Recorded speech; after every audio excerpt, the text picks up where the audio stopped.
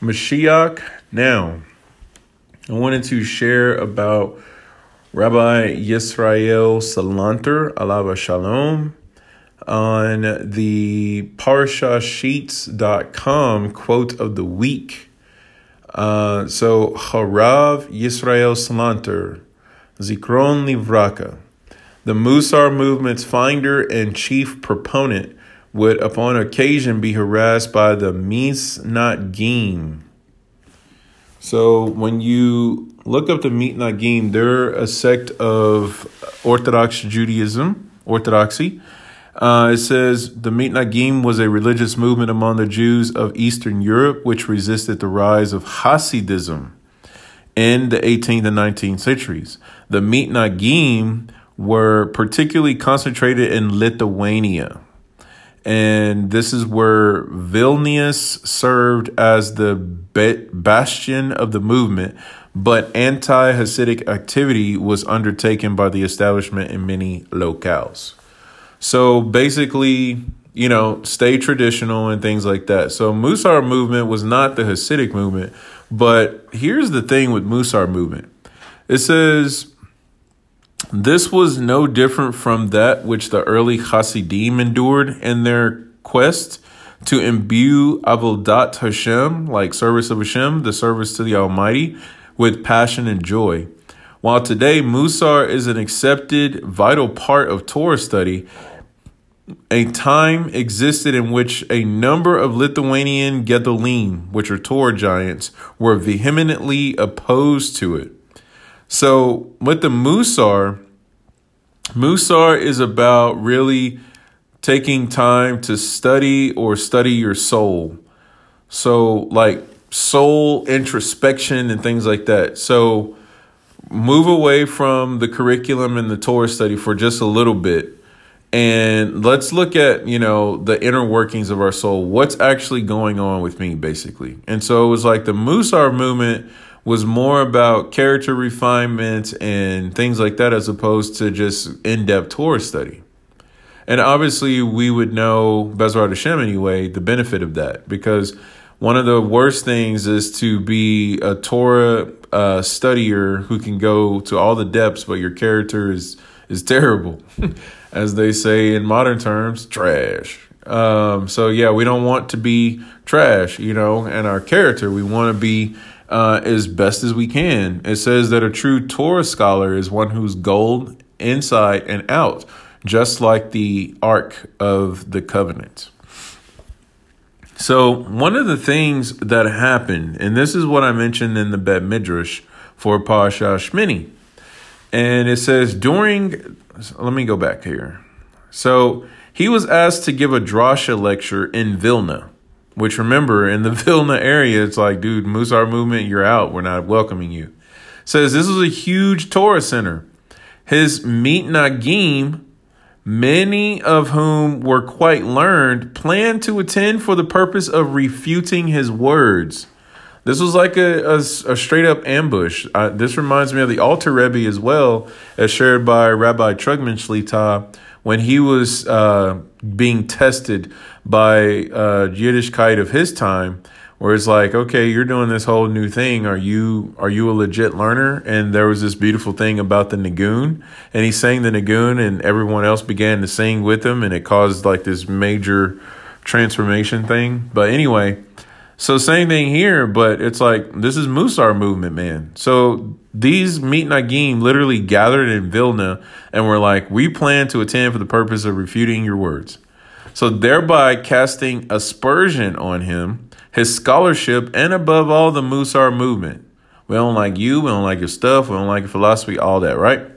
So during the shiur, Slika, a member of the opposition asked a powerful question focused on the fundamental principle upon which the shiur was based.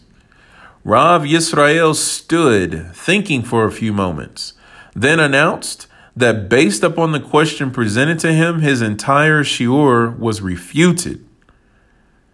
Think about the level of humility this takes, right? Because, Musar teaches you, like, in the heat of the moment, here are your tools. So for the founder of the Musar movement, like it's like you want to really test what you're teaching? That's what he was doing. In the moment, it's like you're being torn down, you're being completely rejected. How are you going to handle this? So character assassination, all that, right? This is all going on. So he stopped, he thought, and then he was like, you know what? He announced that based upon the question presented to him, his entire shiur was refuted. He then left the podium and returned to his seat. Afterwards, he explained that actually he had 12 answers to the question. Now, the thing is, that could have been fabricated, right? But we're talking the founder of the Musar movement here. Because who wants to be that level of embarrassed and then after fact? Okay, so you completely had your shiurs shut down and you sure did be quiet, right? So it's like, actually, there was a lot more going on. And this is the thing about Musar. You go to another place with who you are. Like levels of you that you didn't even know existed happen because you do Musar. This is why Magi Yeshena, when we do the Musar class, it's really important to tune in and be a part of it and engage because it really does change you. Things like this become like part of you. This isn't something that becomes foreign because how many times would you want to fight back or don't embarrass me right now? I'm giving the lecture. Why are you talking? You know, all these kinds of things that could happen. Especially having to sit down and be quiet. I mean, that's like Mashiach Yeshua stuff where they had him on all these different trials and sending him to all these procurators. And he was just like silent. It's like, do you hear these charges against you? Yeshua just looks, acknowledges, and doesn't say a word. So, I mean, though he was reviled, he never reviled back.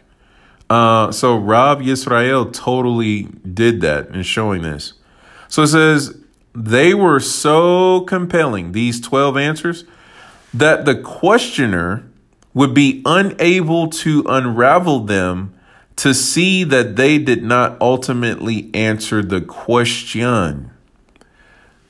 So in other words, what I would have answered would have been so like crazy that he really wouldn't have gotten to the answer of his question. It says, at the end of the day, however, truth must prevail. If these answers were